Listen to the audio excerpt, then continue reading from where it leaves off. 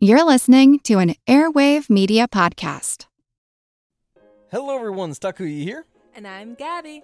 And we are the hosts of History of Everything, a podcast which you can probably guess by the name is, well, it's about everything. Do you want to know why people thought potatoes were evil and would give you syphilis?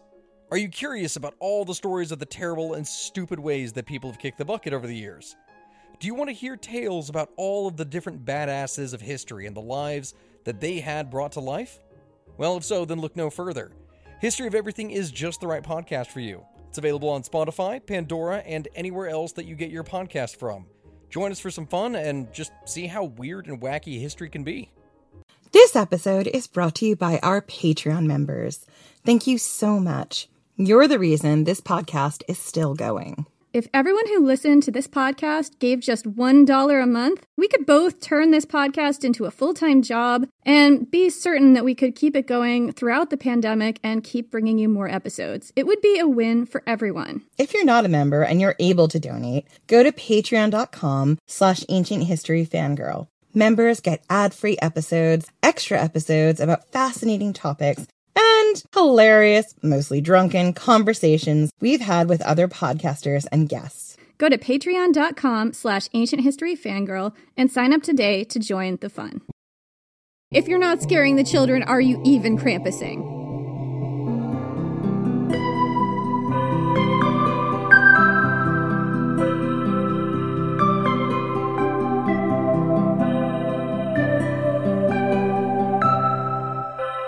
Ladies, Christmas fans, this one goes out there to all of you. All of us who work so hard to make Christmas the wonder and magical time that it is. And the reality that no matter how hard we work, someone, somewhere is judging us. Hit me with some of that sweet, sweet, judgy holiday fanfiction. It is not enough. The cold, dark nights draw in, and all you can think as you lie beneath the furs of your cold marriage bed is, it is not enough. Your husband has only recently returned from long months away, warring and wenching, leaving you with the children, all 5 of them, and the difficult work of preparing for Yule. Your youngest child is just 4 months old, and she will not sleep, will not nurse. It is as if she does not want to live, and a dark part of you, the part that lies awake at night mentally portioning out your meager rations, wonders if you should bother forcing the babe to nurse. Resources are limited, and the winter has only just begun.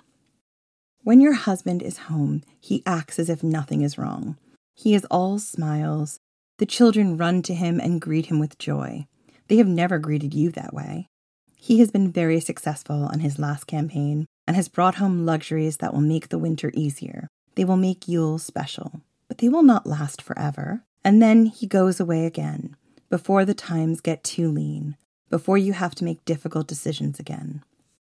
Your house is a mess. You and your 2 oldest daughters have done nothing but spin flax. You've worked hard to get the spinning done before Yule, but there are still scraps and bits of flax all over the floor that you know you've left unfinished. You and your daughters have decorated, scrubbed, and prepared your home for guests who will drop by over the festive 12 days. Your hands are cracked and raw from the cold water you've been using to cook and clean, and yet you know there is still so much more to do. Your sons have been raiding the larder all week, dipping their hands into the freshly churned butter and trying to sneak off with double portions. They have been impossible to corral, refusing to do their chores and leaving you and your daughters to pick up the extra work. Your voice is hoarse from begging the boys to help. Your husband has been encouraging them, telling you that you worry too much, that it is nearly Yule. Let them have a little fun, a little extra. They are growing boys. But you know the truth. There is no little extra. After the feasting is over, after the drinking and celebrating is done, there will be precious little to last you through the dark winter. And it has never been your husband's responsibility to worry about these things. He has been out all day with the men, felling a huge tree, preparing the Yule log, slaughtering the animals for the feast. He does not know what it is like, trapped in these walls, knowing that every joy you have now, you will have to pay for later on. Your husband finally comes in for the night. He sinks into bed beside you, heavy with drink. He drapes a strong arm over your hip, and you find yourself leaning into him, wanting this comfort, wishing to tell him all your fears, to hear him tell you you are an exceptional wife and mother. Maybe you'll wear your hair that way you haven't worn in years. You close your eyes just for a minute. You don't know how long you doze, but you know what wakes you. The dancing light across the sky. It flashes across the room, unearthly blues, greens, and purples. Then you hear the wind and the calls upon it, the sounds of the wild hunt, and you are totally still, your husband asleep like the dead beside you. You hear the sound of something, a tree branch, or maybe long, scrabbling claws, scraping against the side of your window. You hold your breath. You pray it isn't her. You pray that you have managed, against all odds, to have kept your home and your family up to her exacting standards. You pray that she will be merciful. You hear the window slide open, and you are utterly frozen. Your limbs won't move. You are pinned to the bed. You can barely draw breath. You see the long shadows stretch across the floor, the twisted shape, the hooked nose, the glint of the knife in her hand, and you know there will be no mercy. I'm Jen McMenemy. And I'm Jenny Williamson. And this is Ancient History Fangirl, the creepy seasonal edition. Creepy seasonal! So apparently we're now combining Halloween and the holidays to bring you the creepy seasonal holiday dream episode of Jen's Dreams. It's like a fever dream for me. I love it so much. That whole intro was absolutely a fever dream. This year, we decided that the holiday season wouldn't be complete without a mythological foray into one of the most famous characters of the festive season, the Krampus. The Krampus.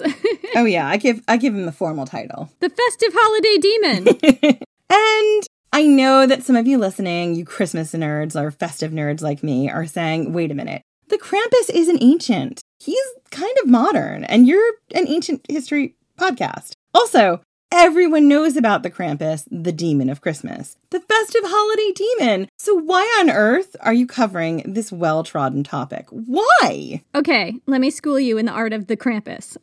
Thank you. First, Krampus's roots are very ancient. Second, wait until you hear the wild things we uncovered about him, and then make your judgments about how well-trodden this topic actually is. We predict that most of you are going to learn a thing or two, even if you are full-on Krampus groupies. Look, I went for the deep cuts here. You're going to learn something. That's what this podcast is about, really. It's about that nerdy deep dive that, like, anyone else would tell you, and you'd be like, that's real nerdy. And then we tell you, and you're like, that's real dark and interesting. And also real nerdy, but dark and interesting. So... A few years ago, I love how you gave me this one paragraph, which is all about your research methods.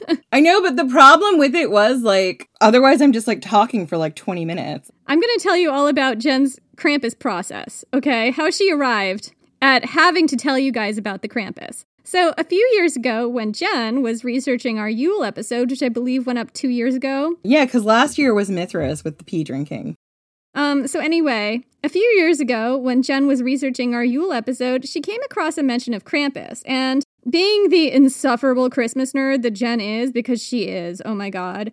I can't help that you don't understand my deep and abiding love for Christmas. She loves Christmas, you guys. I totally understand that this is a hard time for people. And what I love about Christmas and what I love about Krampus in particular is that, like, you can find some real dark, creepy ghost stories. And just, you know, if you don't like the Hallmarky, lovey, all that stuff, lean into the dark of the season. It's the dark. The goth of Christmas, really. Yeah. So Jen, being the Christmas nerd that she is, already knew a lot about Krampus, but any chance she could get to go down a mythological or historical rabbit hole, you know and I know that Jen is going to have to take that historical rabbit hole, and we're just not going to see her again for another 2 years. That's how it works. So she found out a lot about Krampus. So much that Jen knew she couldn't put him into the Yule episode because that episode was already crammed with fascinating characters and stories, and Krampus would have made that episode like 3 hours. So we knew we had to make it a different episode. Yeah, and also, aren't you happy that it's not in that episode? 2 episodes! I got to do a whole blowing up of the Krampus's life. I agree. I think at this point, because we're weekly, we need 2 episodes whenever possible. So anyway, Jen bookmarked the research she found on him, and she decided she'd come back another day, i.e. maybe in 2 years. And when I came back to the story of Krampus, I was surprised by just how deeply the origins of this ancient holiday demon are rooted in the celebration of Yule, the ancient Yule celebration. So, without any further bigging up of my research abilities and me as a person, let's discuss the Krampus. So I do want to pause for a second and talk about what are we drinking right now. Jen, are you drinking the legendary White Rabbit? Is it going to be that kind of an episode? Well, after being not too tipsy for Mithras and talking a lot about pee drinking, I decided, because so many of you have tweeted us how much you loved how tipsy I was for Yule, that this year I would once again imbibe in the legendary White Rabbit. She's indulging, you guys. How excited are you? I'm excited. In fact, I started drinking an hour ago just so that I would be like on the same level as Jen when we started recording. I've literally had half a drink. Jenny is trashed. I am not trashed, but I am tipsy. Right, can we tell them about who the Krampus is now? Yes, please. Tell us who the Krampus is. Before we go too far into the ancient roots of Krampus, let's dive into the modern Krampus. In modern culture, Krampus is the demon of Christmas, primarily from the folklore of the Central and Eastern Alps. He is terrifying to behold. He's huge, very tall, with horns, tusks, the hairy body of a goat man, and a face that looks like it's perpetually locked in a scream or a snarl. He looks exactly like a cross between a satyr and the Christian devil, but really, really big. He's got a super long tongue. Like, his long tongue is real wild. The Krampus, would bang or not? Check yes or no. Oh, the Krampus knows how to use that tongue. So, the Krampus is a companion to St. Nicholas, or Father Christmas, or Santa Claus. He roams the earth on Krampusnacht, or Krampus night, which is December 5th, and that is the night before St. Nicholas Day. While he roams the earth, he leaves coal in the shoes or stockings of bad children. Yes, that coal is from the Krampus, not Santa Claus. So question, St. Nicholas Day is December 6th? Is that like a Christian feast day? Yes, it's the Feast of St. Nicholas. He's a Christian saint, I believe, yeah. That is totally not at all like a significant date in my Christmas lexicon, personally. But I'm a heathen, so... I mean, it's not either. I feel like the Feast of St. Nicholas is a lot more celebrated in the Alps and Germany and Bavaria and those areas. So, like, it is a much bigger thing there. Yeah. So, the Krampus's job is to scare children into being good. He's not inherently an evil creature, but he certainly plays one in holiday parades. You can see the Krampus alongside Father Christmas, or, Santa Claus, marching side by side in holiday parades in places like Germany, Switzerland, and Austria, to name but a few places. And there's a reason for that. Father Christmas, Santa Claus, is the good or light side of the holiday. He's the joy and the presents and the brightness. Krampus is the darker side. He's the dark, long nights, the wild, howling wind, the terrors of the outside creeping in, that asshole who's keeping an eye on what you're doing with your life and judging you if you put a toe out of line. He's the consequences for being a naughty child or a naughty adult. And those consequences are kind of dire. Krampus's punishment could be anything from, getting a lump of coal in your shoe to getting beaten with a rod or branches, good lord. Or even being thrown into Krampus's sack or basket and then dragged to literal hell. And Krampus is sometimes depicted with, birch rods or a sack, because that's what he did to people. You might spend a year with Krampus before you were freed, or you might be drowned or thrown into a pot to become Krampus's Christmas lunch at some point, because it's always Christmas where Krampus is from. Krampusnacht.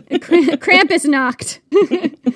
So, Krampus has been having a huge comeback in popular culture over the last 2 decades. I do feel like there was a period a few years ago where Krampus was real big. He was huge, and I remember thinking, we should do an episode on him, and then I was like, nah, he's too big, let's do something else. So after a period of demonization by the Christian religion, this dark side of Yule is finally returning to the spotlight and sharing the true meaning of Christmas. The impending wild hunt and demonic invasion that can only be stopped by good behavior and porridge.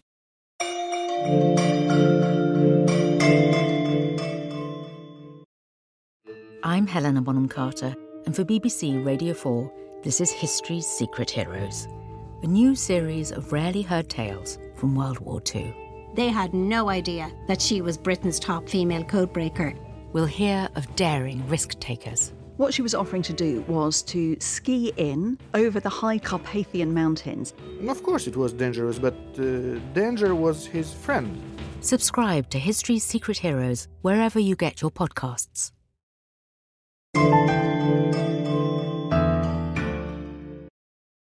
So Krampus's roots are muddled. Some claim that he was the son of Hel, the Norse goddess of death who ruled in Niflheim, or the world of darkness, essentially the Norse version of the underworld or Hell. And according to this tradition, Krampus was an old and ancient demon who walked the earth during Yule. Although this has largely been dispelled, but we can't exactly know. In order to understand what this means, you have to go back to our Yule episode. In that episode, we explained some of the traditions around the ancient festival. And one of those traditions had to do with Odin and his wild hunt. And luckily, we recently re-aired that episode for your convenience. So if you haven't listened to it, go ahead and listen to it. So, the Wild Hunt is a spectral hunting party that streaks across the skies or stalks the earth during the winter months. It was frequently linked in Norse mythology with the Aurora Borealis, but it's also a Celtic phenomenon. It's just slightly different in Celtic mythology. The otherworldly hunting party of Norse legend is led by Odin in his great black hat with his long white beard and one eye. He's kind of like a one-eyed Gandalf. He's kind of like an evil Santa. That too. Riding his 8-legged spider horse, followed by a contingent of demons, spirits, monsters, gods, and goddesses. If you get caught outside at night during the Wild Hunt, it's possible that you would be taken up into it, perpetually forced to reenact the hunt for eternity. It was kind of like a time loop. It was a real fear in ancient times that you could be caught outside at night and wind up a part of this haunted spectral horror show. And this fear was probably linked to the dangers of being caught outside at night during the long, cold Scandinavian winters, which might mean freezing to death from exposure, getting lost in the woods, and being eaten by wild animals, or worse. What is the worse? I don't know, but I'm sure there's worse out there. Falling through some ice. Being taken up into the Wild Hunt? I'm sorry, that doesn't sound like fun to me. These are all things that could happen to you in the woods in the wintertime. Between unexplained disappearances and the screaming wind that howled around the eaves during harsh Scandinavian winters, you can see where the idea of the Wild Hunt came from in mythology. Oh, yeah. I mean, we both grew up on the east coast of America. I grew up on Long Island. And when you get some of those storms that come in and rattle your house, like our house used to sound like a train was like running through it and screaming like a train whistle when we get these really awful nor'easters. And like, obviously we knew what that was, but if you didn't know what that was, could see how it'd be scary. If you have this mythology attached to it, yeah. Even as a modern person, I've had many times where I've wondered, like, is my house going to make it through this? Like, 80 miles an hour, that's a lot of wind and a lot of rain. Like, are we going to be okay? So the Wild Hunt was probably an explanation for those who were lost to the brutal winters, the elements and the wild animals that most likely roamed closer to people in search of food during the dark and desperate months. And according to legend, one member of the Wild Hunt, a creature caught flying across the sky or touching down to earth to devour the occasional mortal, was our pal, the Krampus. But here's the thing. He's not exactly our pal as we recognize him today. It's actually possible that the Krampus we know of now, the horrifying goat man, was originally a goddess. Some folklorists believe that Hel wasn't his mother. Modern scholarship actually links the Krampus more closely with the Yule goat and a particular alpine goddess. To understand what we mean, we have to tell you about the ancient goddess Perchta. Perchta is an ancient, fascinating goddess. Her mythology was most likely solidified during the early Middle Ages. She is a combination of Germanic, pre-Germanic, possibly Celtic, and Alpine customs. Perchta, whose name might mean bright one, is a goddess with a dual nature. She had two very different forms. One was a beautiful maiden with fair hair who glowed and essentially looked kind of like a cross between Freya or Frigga and Elsa from Frozen. She was otherworldly beautiful. Stunningly beautiful, of course she was. She was a goddess. She rewarded children who did all their chores with a silver coin in their shoes during the 12 days of Christmas or the 12 days of Yule, which is probably closer to what it would have been at that time. Yeah, it would have been the 12 days of Yule. Yeah.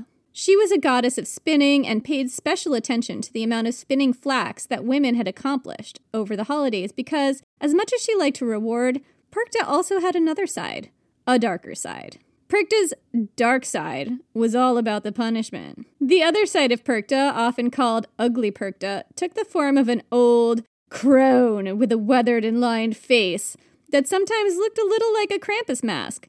She had a beaked, hooked iron nose, she was dressed in rags, she carried a cane, and she had one extra large foot.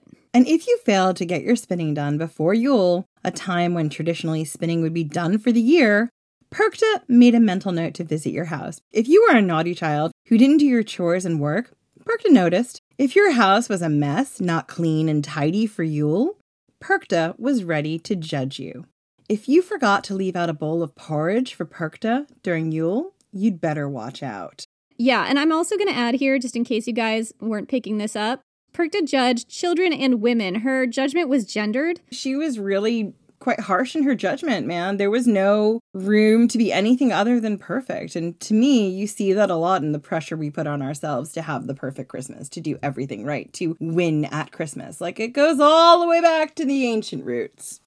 I don't necessarily see any points where she judges and punishes men for doing things, but it was specifically about children either not behaving or not doing their work, and women who were not doing their work. Like women who were seen as slovenly, who didn't keep a clean house, who left their flax by the fire, whose children acted up, women who weren't domestic goddesses, basically.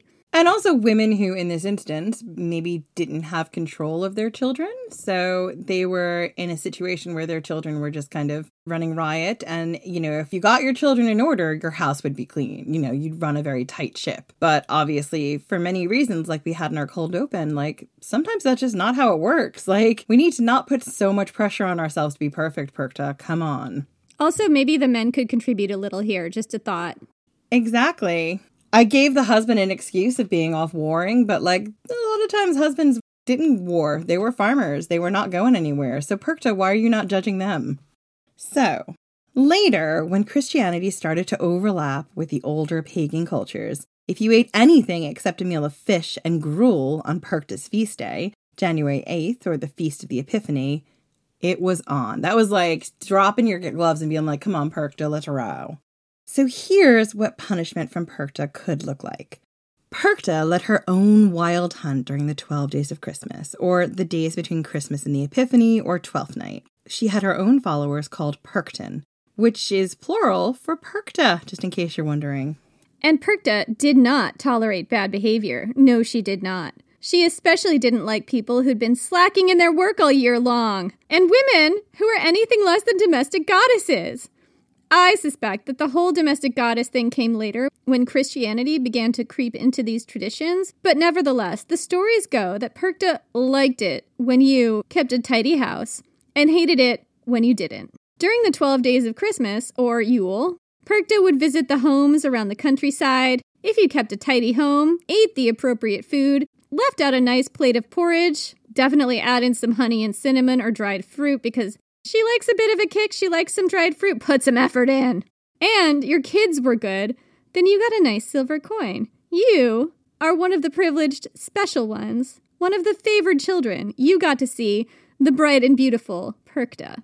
But if your house was a mess, if you ate anything other than the right food on Perchta's feast day, if your kids were kind of a nightmare, well, then you got a visit from Ugly Perchta. What I want to say is that whole feast day thing, that to me is like your Christian monkish showing. Having grown up very Catholic, as I've said many times, there are certain days in which you are supposed to eat certain things that go back through the church. So my guess is that these Perchta feast days are about the church overlapping and having more control over what you did and didn't do on what they considered to be their holy days. Right. So these dietary restriction issues came up when Christianity started to be more of a big thing. That's my guess. So anyway, Ugly Perchta would creep into your house at night, carrying a cane and a long knife. First, she'd trash your spinning room. Then she would slip into your bedroom while you were sleeping, slit open your belly, remove your intestines, and fill you full of straw or pebbles. Other stories say she just straight up set you on fire. She didn't even wait. She's like, fire, kids. Yeah, any way you look at it, it was a horrible death. I mean, this strikes me as quite extreme, Jen. So it's probably worth pausing for a minute to think about the whole setting people on fire method of death. It's not difficult to imagine that during the cold winter months, house fires increased. And this was for lots of reasons, including the increased reliance on fires to keep your house warm, as well as seasonal things like the proliferation of flammable seasonal greenery and that giant Yule log that literally stuck out into your living room. Go and listen to our Yule log, our Yule episode, to get more of a sense of what kind of household we're talking about here. Yeah, the Yule log was so big that it was supposed to burn for 12 days. And in some traditions, it was an actual tree that had to be moved continually into the fireplace as it burned. And I'm sorry, that is a huge fire hazard. Yeah, and if you think about a log that has to burn continuously for 12 days, like that actually has to be a real giant log. Like I grew up in a log cabin with a wood stove that was basically the heat for the house. And like one log, like a decent sized log will last maybe a day, with a good fire. Like it doesn't last for a long time. The size of a log that has to last for 12 days, I mean, that is kind of a small tree in my head. Yeah. And, people are now cramped into tight spaces. You've got lots of people visiting. You may even have some of the animals in your home if it's super cold. There would be a real need to keep your house super tidy and to make sure that there was no flammable substances like flax or wool near these open flames. And you'd have to have really good hygiene to keep disease from breaking out and to ensure that you were able to celebrate Yule safely. Because in reality, your home during the winter, but particularly during the Yule, was a petri dish for spreading diseases and illness, and also a huge fire hazard. And without modern things like smoke detectors, it's easy to assume that an increase in house fires during the winter may have fueled the Perkta myth. So this is where the Perkta myth most likely comes from. Keep a tidy home. Tuck away all that flammable stuff, or else get set on fire. This theory does put so much pressure on women. But again, let's think about who was chronicling this story and who was perpetuating this myth. I believe you can easily see the Christian monk showing here. And I wanted to also just talk a little bit about going back to our Yule episode. I want to talk about children and Yule. And there's a lot of mythology here with children not being greedy, children not misbehaving, children not taking food that they're not supposed to have. And when we looked in the Yule episode, we had Grilla and the Yule lads. They each had a silly prank that they did, and it was all around various ways to steal food. Steal food, steal little things, leave doors open. I mean, very much the kind of stuff that you'd imagine little kids would do and then get yelled at by their parents. And, it always reminds me of my grandmother and grandpa used to say growing up, whenever anything went wrong, all of us kids would be like, nobody did it. And they're like, this guy, nobody, really? They do all the bad stuff in the house. Who's this nobody? In some households, it was the Yule lads. Exactly. And that's kind of what we're seeing here. But what Perkta does, and her role here, is she's there to scare and punish children into behaving. And that makes a lot of sense, because at this point in time, there would be extra feasting and food and stuff going around, but there's never that much, You're always worried what you have now you won't have later. Exactly, and I think that's what your cold open showed beautifully, the worries of somebody who actually has to orchestrate all this stuff, thinking about whatever good time we have now, we're going to have to pay for it later. We're going to have a feast now, and we're going to have lean times for the next couple months to pay for it. These children can't just go around stealing food. And of course, everybody's hungry. The kids are hungry. They're going to steal food that they're not supposed to have if it's out in the open like that. Yeah, and I think one of the things that I had growing up as a kid is I'm the oldest of three, and money was always tight. And before Christmas, for the most part, it was peanut butter sandwiches for the month. There was a couple of times we might get some nice treats, but the reality was we were waiting until Christmas because all the money was going to having a nice Christmas. And I think, that's a real thing that the Perkta is trying to enforce. Okay, you're not going to have nice things now, but you're going to have nice things in a couple of days. And I think in our modern society, sometimes we forget that. Christmas is kind of a month-long orgy of spending and buying and doing. But actually, for a lot of people, it was kind of a month of things being really tight until the feasting happened. So that's what it looked like when Perkta visited your house. But Perkta didn't go out alone during Yule. As we mentioned earlier, she had her own hunting party made up of beings called the Perkten. So the Perkten, much like Perkta, were dual-natured. They could either be bright and beautiful, and in this form they were called the Sean Perkten, and they were said to bring good fortune and wealth to whoever they visited. But if you had been naughty, if you had been stealing that food, if you'd been leaving your flax by the fire and not keeping a tidy home. If you've been a kid leaving all those doors open and skiving off your chores and your work and just not doing what you had to do. Stealing them sausages. Oh, those, now I want sausages, you know. You would so be an ugly Perkton target. That is when the ugly Perkton, or Schial Perkton, did I pronounce that right? Or Schiak Perkton. Apologies to anyone from the Alps. Or Schiak Perkton would arrive at your door. These were creatures with fangs, horsetails, the bodies of goats, and huge tusks. These terrifying creatures were said to drive away evil spirits and demons, so as much as they looked scary, they were actually performing a service. They were helping to keep you safe from the darker creatures of the Wild Hunt, and these Schiak Perkton looked a lot like our modern depictions of Krampus. Hairy goat demon creatures with horns and tusks, long tongues, and terrifying eyes. It's very probable that Krampus is directly descended from the Schiak Perkton in appearance and Perkta in his deeds. In this way, Perkta and her hunting party performed some of the same roles as Father Christmas or Santa Claus, and the Krampus would come to embody in our modern times. Perkta both punished bad behavior and rewarded good behavior. She was a powerful figure in folklore, and she even had her own parade. And it's possible that, as we said, Krampus evolved from depictions of the ugly Perkton combined with Perkta herself. But that's not the only origin for the Krampus that has been proposed. Let's look at another way scholars have theorized that the Krampus came down the ages to us.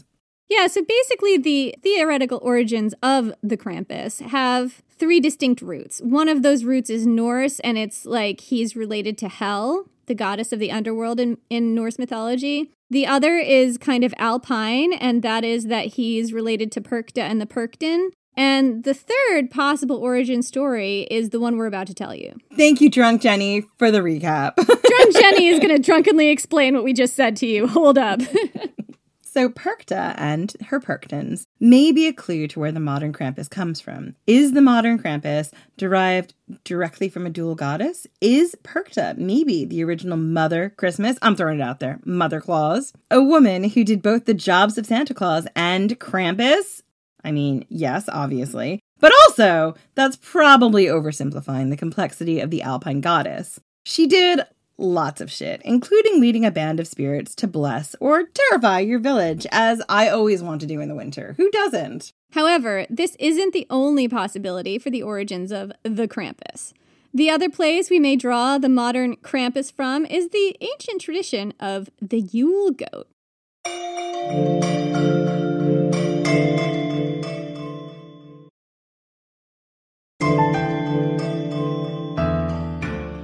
So, we're going to tell you about the Yule goat. We have also covered this in our Yule episodes, so some of this might be a little bit of a repeat here, but we're just going to tell you anyway, because the Yule goat is fascinating.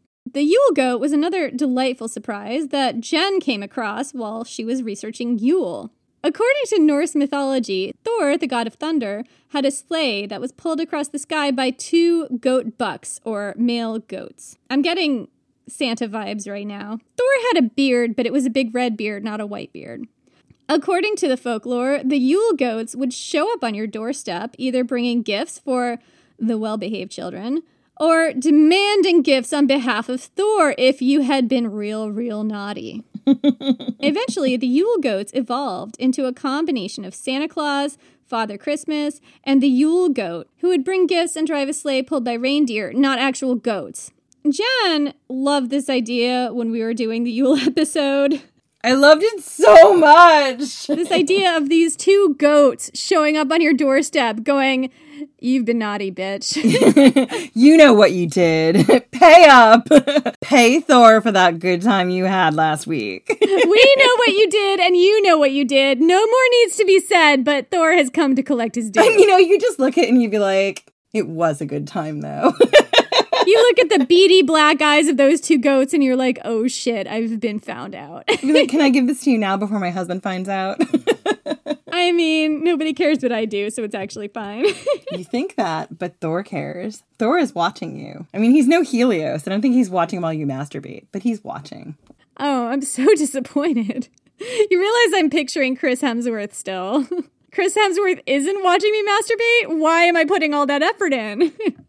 You mean I can masturbate without all the makeup and outfits? Last time it was me objectifying Chris Hemsworth. This time it's you. I mean, it has been a good time, though, and the goats still know what I did. Anyway. So this section is going to sound real familiar because I literally just took it from our Yule episode, but I kind of felt like, look, I'm not going to be able to rephrase this as good as I got it last time, so you're going to have to bear with me. Enjoy this repeat from the Yule episode about the Yule goat. So the Yule goat may even be older than Norse mythology.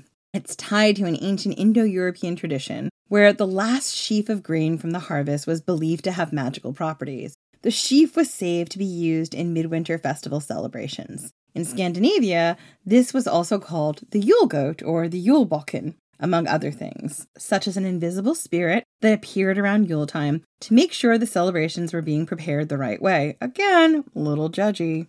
The Yule goat is now invisibly stalking you and criticizing your housekeeping. This is a real theme here. Especially in the winter. It's like, do you understand I have like seasonal affective disorder? Like it's real hard getting out of bed and you're going to judge my housekeeping? Thanks. Yeah, it's not helpful. So in ancient Proto-Slavic tradition, the Yule goat was an actual goat. The god of the sun and the harvest, Devak, was symbolized by a white goat. The Kaleida festival, a pre-Christian festival celebrated in Russia and Eastern Europe, involved a person dressed up as a goat demanding presents. Coincidence? I think not. I think not. Thor's still watching you. Interestingly, the Yule goat shows up in Eastern European and Russian folklore too, which indicates a very old root. The ancient Germanic people lived in what's now today Eastern and Central Europe from the 3rd century BC onward. They may have originally come from Scandinavia around the 800s or 700s BC. Because it's so widespread throughout the Nordic countries, Russia, and Eastern Europe, the Yule goat tradition may date from a time before all these people separated and spread out. Or it could simply have spread among peoples in cultural dissemination and trade. So, there were some pranks associated with the Yule goat. People in pre-Christian Scandinavia used to hide it in each other's houses. If you found the Yule goat in your house, you were supposed to hide it in someone else's house without them knowing. The Yule goat was eventually incorporated into some Christian versions of this holiday. Images from the 11th century depict a chained goat man figure led by St. Nicholas, signifying the saint's control over the influences of Satan, which definitely is sending up all the Krampus vibes to me right now. So it's possible that maybe Krampus has a fourth root, and that root is sort of Christian in this way, in this weird way. I don't know. Well, that's the more modern. Like, I think the reality is, like, by the time we get here, I would say he's come from all the way back from the Yule goat. I think that what we could distill this to is there was a goat that was associated with the midwinter holiday, and that goat became demonized by the Christian religion, and that demonized version of the goat kind of spread outwards, but also played on some tropes that existed before. It's a little bit hard to unpick what was the Christian monk lens and what was the original pagan belief here. So Krampus's origins are a little bit of a mess. But no matter where the Krampus's origins came from, by the Middle Ages, he was deeply popular in the Alpine cultures, so much that, much like Perchta with her entourage of Perchten, the Alpine people threw parades that featured the Krampus. Essentially, when I was doing my research, like, the point of this was, like, a lot of times the Christian community did not like this, but the Alpine peoples were like, no, this is a huge part of our culture and we're going to keep doing it. And sometimes they abided and put the Krampus in chains, and sometimes they just put a bunch of Krampuses there and were like, nope, screw you. The Krampus is the Krampus and he will be unchained for this set period of time. So while the people in the Alpine cultures were like, yes, this is how we do a Krampus parade, the Christian church was like, nope. We cannot have parades featuring a devil creature at Christmas time. There's just no way. It's Christmas. But the Alpine people were not about to give up on the Krampus. They just were not. He was ancient, he was fun, and he was terrifying. And no one wanted to piss the Krampus off. So how did the church get around this? Well, they added St. Nicholas or Santa Claus to these parades. And the Krampus stopped being the headliner of the parade and became a sidekick of Santa Claus. No longer was the Krampus someone who brought merriment and laughs to the parade. Now he was just there to scare children into behaving. And Santa Claus, the guy with the toys and the church behind him, became the face of Christmas. But here's the thing. The Krampus is still beloved today. We love the Krampus. We love the Krampus. Yeah, and you can still see Krampusnacht celebrations taking place on December 5th in Alpine towns throughout Switzerland, Austria, Germany, and many other places. Sometimes, these celebrations involve a parade where people dress up as Krampus and walk the streets with their bundles or birch rods and sacks, scaring local children. As they showed, it's adult trick-or-treating here. That's right. If you're not scaring the children, are you even Krampusing? Exactly. But one of the biggest traditions that you can clearly see the influence of Krampus in is the infamous SantaCon. And before you say, wait a minute, that doesn't sound right, let Jenny explain. So, before there was SantaCon, a bar crawl that takes over many major cities in December, featuring people dressed up as old Kris Kringle, drinking far too much, puking in the sidewalk, and brawling in the streets, there was Krampuslauf. Santas with their butts out. Santa's peeing on streets. Like, Santa's getting it on with other Santas. Like, can you imagine how horrifying this would be if you were like, I don't know, my 5-year-old niece? She would be so confused and scared. Krampuslauf was the actual precursor to SantaCon, and it featured people dressing up as the Krampus and roaming the streets, essentially going house to house and acting out an adult form of trick-or-treating. People would don their Krampus suits and go house to house, playing tricks and asking for schnapps, the drink of Krampus, essentially to get them to go away. According to an article from Geek and Sundry, quote, Krampuslauf is where people get drunk, light torches, and roam the streets dressed as the hairy, horned Krampus. It's traditional to offer these miscreants the traditional Krampus drink of schnapps, which might be a good idea, especially if they're wielding some particularly nasty-looking branches. It's like a more creative, if no less vomity, predecessor to the increasingly obnoxious SantaCon. So, there you have it, the history of the Krampus, from his origins as maybe a female alpine goddess who did the work of both Santa Claus and the Krampus, to the demon of Christmas. If you're looking for a way to honor Perkta, the Krampus, and the spirit of the wild hunt this Yuletide, might we suggest donning your Krampus suit or Krampus mask, as I have done for the recording of this episode, and going door to door asking for schnapps. It would certainly be one way to warm up on those cold winter nights. So that's it for this week. Join us next week for whatever we're talking about next.